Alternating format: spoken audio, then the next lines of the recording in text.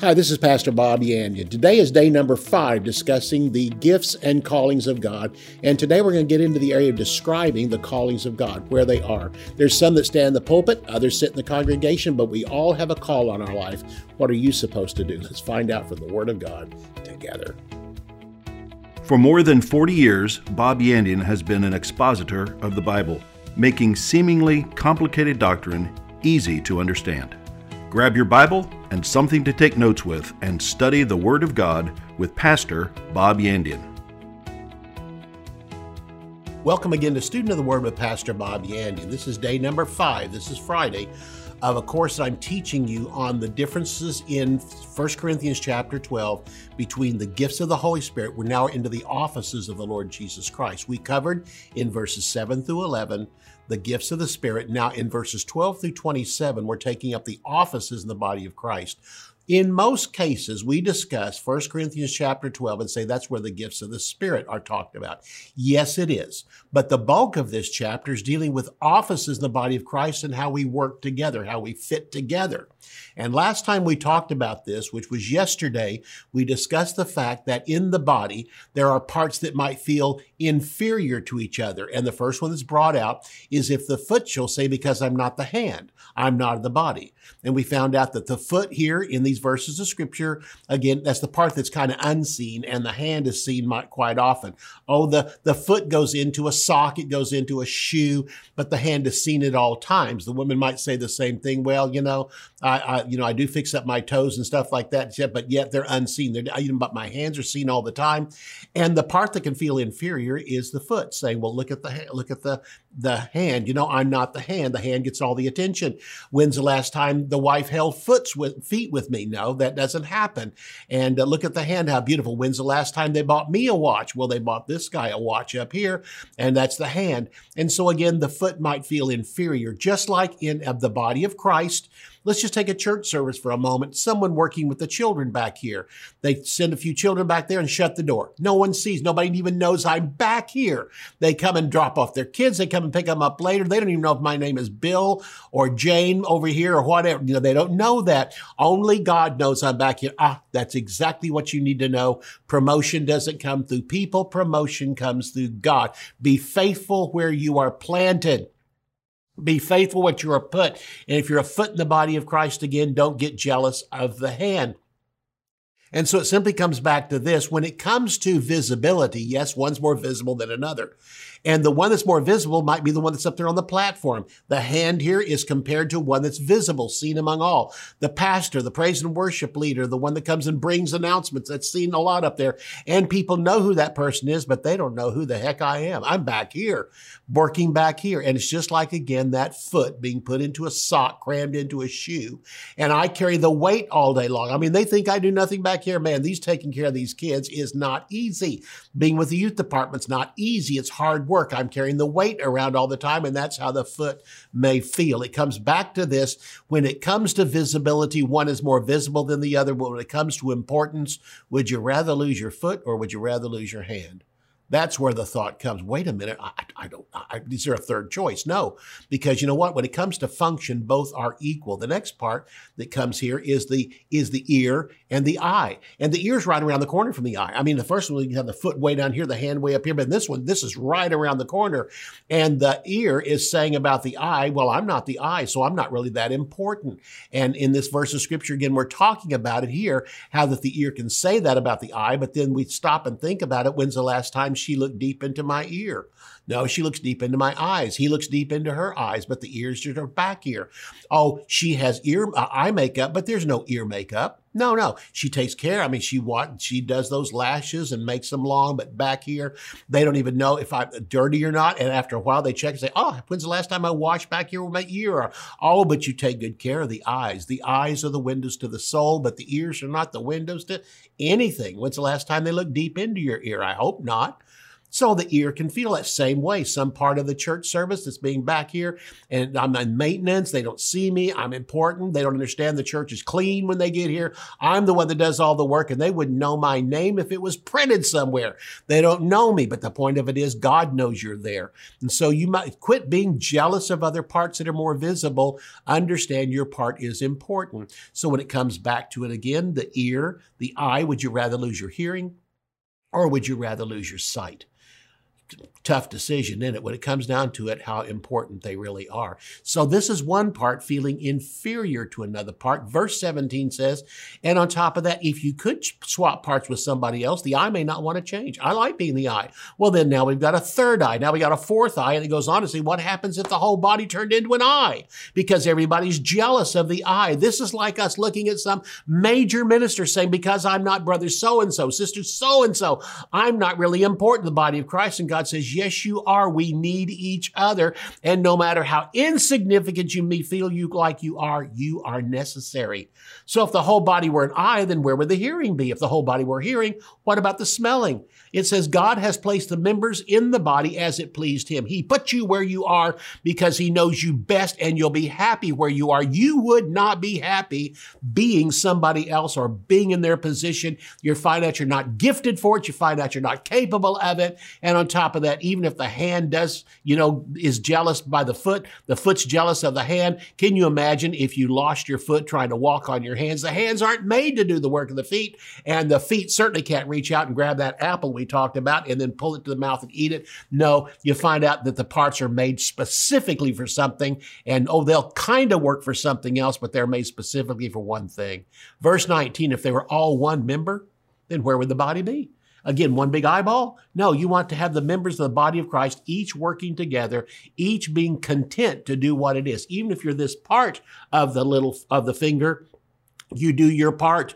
And then again, you got a little finger, fingers that all do certain things, but you lose one of them, you begin to realize how important that one finger was because you took it for granted. And that's exactly what God doesn't want us to do, is take ourselves for granted or others for granted. We actually do appreciate what each member of the body of Christ is for. Verse 19, if there was just one big member, where would the body be? But now, are there many members, yet one body? I want you to take a close look with me at verse 21, because this is a key verse of Scripture. What were the two parts we talked about? Well, the foot was jealous of the hand, and the ear was jealous of the eye. Why? Because the foot felt like an inferior part looking at a superior part more visible. And the same way with the ear and the eye. And as again, we take a look at those two different things, what we understand is there's visible parts and there's less visible parts. And the visible parts could be your pastors, evangelists, prophets, the ones that are out there visible in front of people. These are the pulpit offices, but those in the congregation are more behind the scenes. They may be a greeter, they may be an usher, but just as necessary to God as the person behind the pulpit. And now all of a sudden we come to verse 21 and notice what it says. And the eye can't say to the hand, I have no need of you. Now we have a superior part feeling superior to another part.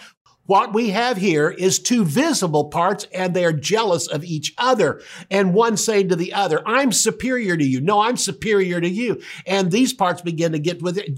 Listen, you ask me, is there such a thing as jealousy among ministers? Oh my gosh, yes. Tremendous jealousy among ministers. I have been in conferences and gone to a back room somewhere, and someone preached an incredible sermon, and a bunch of them get in the corner and bad-mouth him. And I think that was a wonderful sermon. It blessed the entire place. On the other hand, they end up occupying their conversations with brother so-and-so out there, and what a terrible job he's doing. And I never thought about that. I thought the guy was doing a good job. They don't have anything good to say. It's mainly because they see them as competition. This happens among churches. Another church across town starts to do well, and all you can do is think of bad things about them, and you bring them up. Why not rejoice over the fact that God has helped to raise up that church, and they're reaching people you couldn't reach in the first place? Appreciate them. So this verse is saying not only is there inferior feelings of a foot next to the hand, or an ear next to the eye. There's the eye and the hand feeling jealous of each other. And this again comes back to competition among ministers. And those that are in visible places, again, jealous of each other. And notice what they say. The eye can't say to the hand, I have no need of you. Oh, notice the next phrase. Nor again, let's bring the foot back into this, okay? The one that really felt like he was on the bottom of the stack. Notice this, nor again the head to the feet, I have no need of you. Who is the head? The head is Jesus. And Jesus can't say to the lowest member of the body of Christ, I don't need you. Who are you to speak against another member of the body of Christ and say, we don't need you? Jesus can't do this to the foot. Even though the foot might have a broken toe on it, he will never, ever cut the thing off. He'll never say, we don't need you, and cut the foot off, because once it's in the body of Christ, that's where it stays. And you can bank on this. If you're part of the body of Christ, you can't be lost in the body of Christ or fall off or anything. Listen, honestly, I believe in once saved, always saved. That's how I do. If you disagree with me, fine. Listen, we'll go to heaven and one day we'll both ask Jesus together. But I believe once you're a Christian, you're born into it. Just like in the natural, when you're born into this earth, you say, yeah, but you could kill yourself. You could commit suicide. You would no longer exist. Oh no, your body wouldn't exist. There's two parts of you that are eternal, your spirit and your soul. They go on. And the same thing with abortion. I mean, we talk about the fact we lost that child and they killed that child through abortion. They killed the body. There was parts on the inside that are in heaven right now growing up before God, and we'll see them one day when we get to heaven. That's at least one blessing that comes out of man's curse on this thing, this terrible thing called abortion. But again, God can turn it around and still get some good out of it. And the point comes down to this. If you could lose your salvation and you're a member of the body of Christ, think about this. Can you imagine getting to heaven and say, Jesus, your little finger isn't there? He says, yeah, Bob lost his salvation last week and my little finger fell off. That's how stupid it is to think. This verse is simply saying, once you're in the body of Christ, if there's something wrong with your spiritual walk, God will do everything he can to help remedy that thing. Because why? The head can't say to the feet, I have no need of you. The highest member can't say to the lowest member, I don't need you. No, we're all important. Look at verse 22. No, much more those members of the body which seem to be weaker are necessary. And those members of the body which we think to be less honorable. God doesn't think that way. We look at the body of Christ and say, oh, you're less honorable. You're over here. Oh, you're that denomination. Listen, we're all one in the body of Christ. And those members of the body which we think to be less honorable, upon these we bestow greater honor, and our unbecoming parts are more becoming. For our more becoming parts have no need. So some parts of the body, of the physical body, take less care. Others take more care. But God has composed the body, having given greater honor to the part which lacks. That there should be no schism or division in the body, but that the members should have the same care one for another. So, the members having the same care one for another, that means if one member suffers, verse 26, all the members suffer with it. If one member is honored, all the members rejoice with it. Now you are the body of Christ and members as individuals. Instead of getting jealous because someone is thanked for the job they did and you think, I don't get that thanks, why don't you thank with them? Because as you offer to them, it's going to be returned back to you. Be appreciative of other members of the body of Christ and watch how people in the body of Christ will be more appreciative towards you. I will see you right after the break.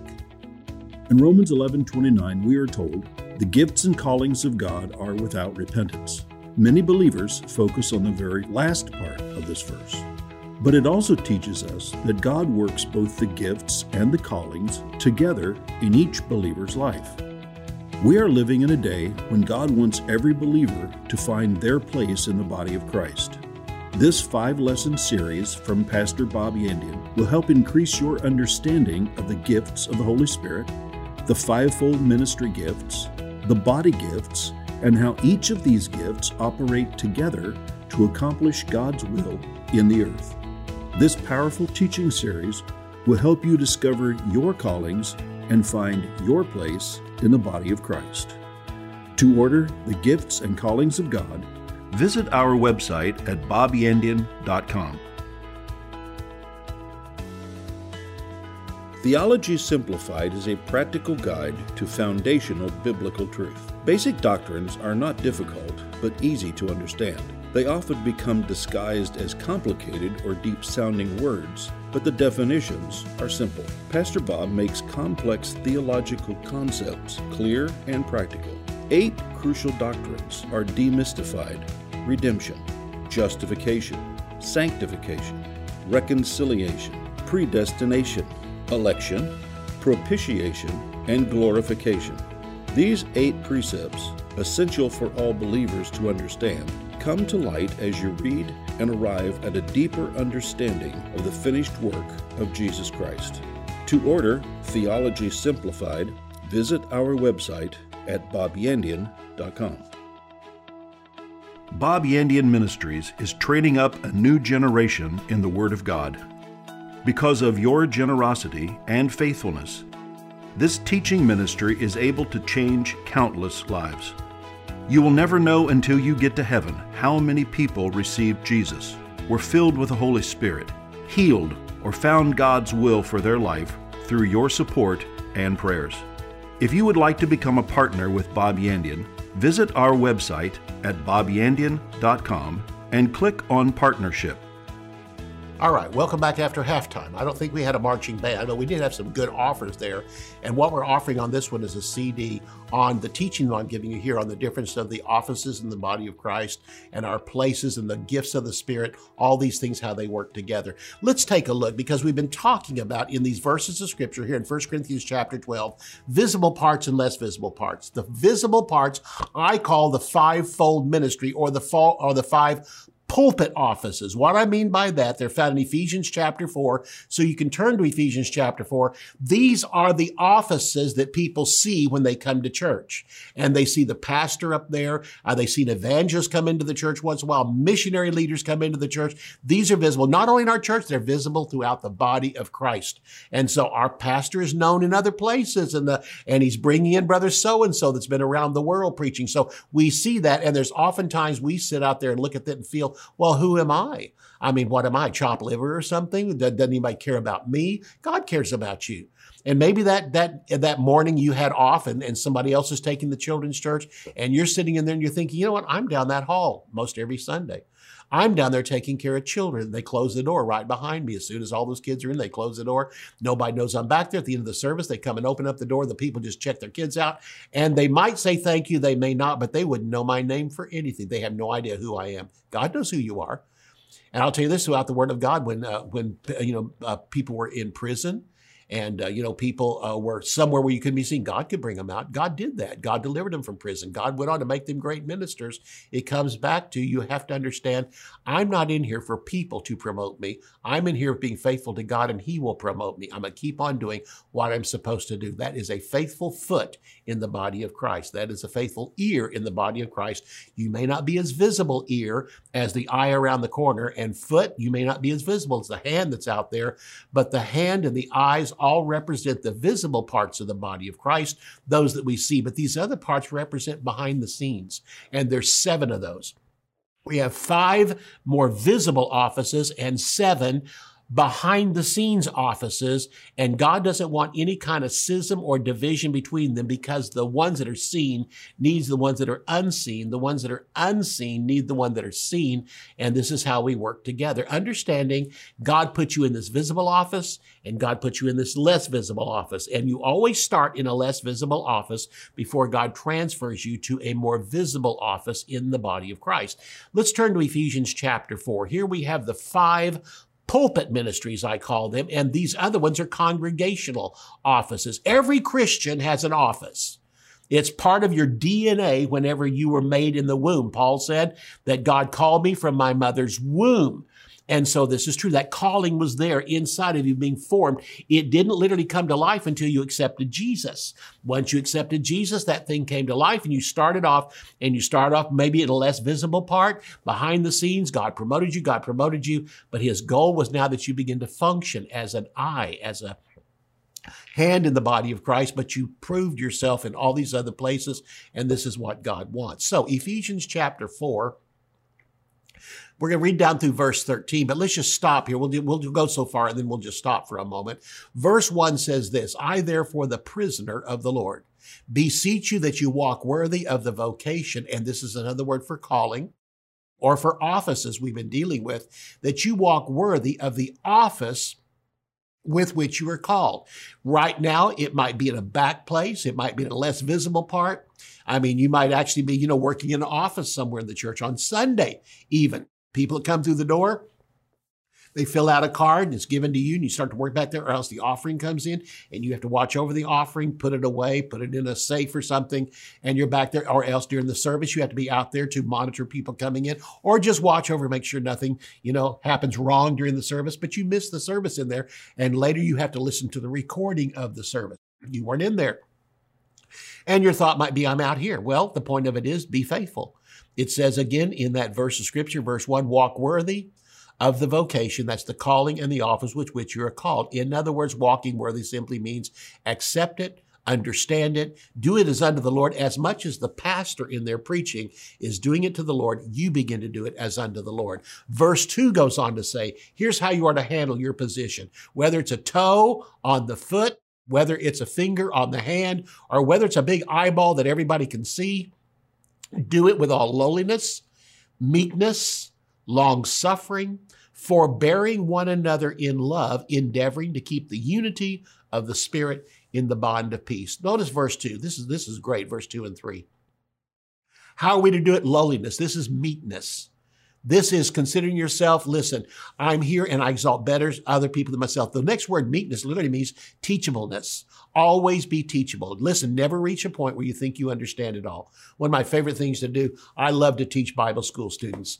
And to see those students come in and they think they know it all. I mean, they think they understand. And you start to teach and they begin to realize something. I don't know squat. I mean, and here I am teaching, but you know what? I never forget that because I have to stay meek. I have to stay teachable because as much as I know, I find out the more I know, the more I find out I don't know.